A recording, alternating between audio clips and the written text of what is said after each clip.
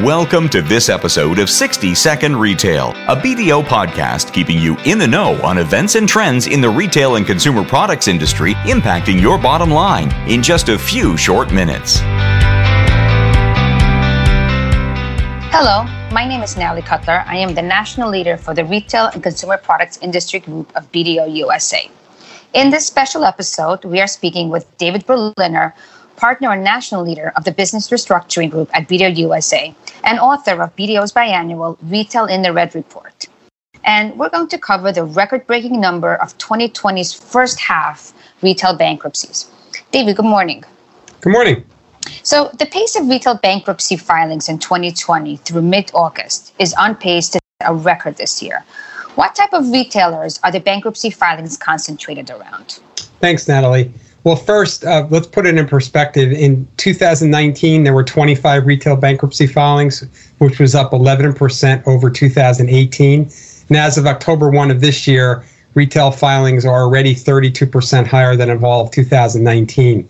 The filings have been concentrated in apparel and footwear, department stores, and home furnishings.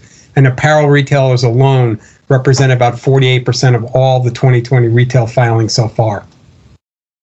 That is just incredible. And what has been the general outcome or the plan for the retailers that have filed for bankruptcy? So in retail bankruptcy filings, there are generally three outcomes: a liquidation, a sale of all or some of the assets, or reorganization or restructuring of the business. And so far this year, each of these three outcomes is accounted for about a third. On the liquidation side, there's been several retailers that are liquidated, including Pier 1, Stage Store, Century 21, Stein Mart. On the asset sale front, there's been several, including Brooks Brothers and Lucky Brands. And on the seeking reorganization side, there's been several that have moved in that path, including Neiman, J. Crew, Tailored Brands. The majority of these restructuring cases were filed with what's called restructuring support agreements and plans to reorganize.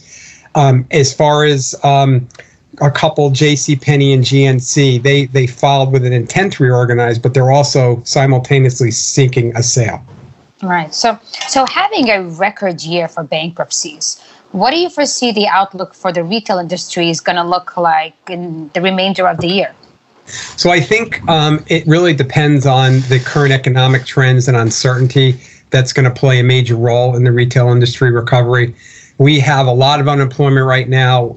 Some workers are working limited hours. There's a fear of losing their job. All this is likely to limit discretionary spending.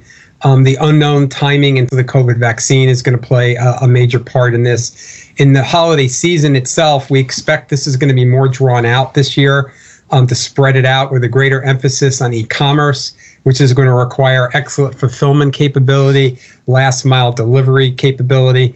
Consumers are going to demand more contactless shopping, curbside pickup, self-checkout, reimagined fitting rooms, etc.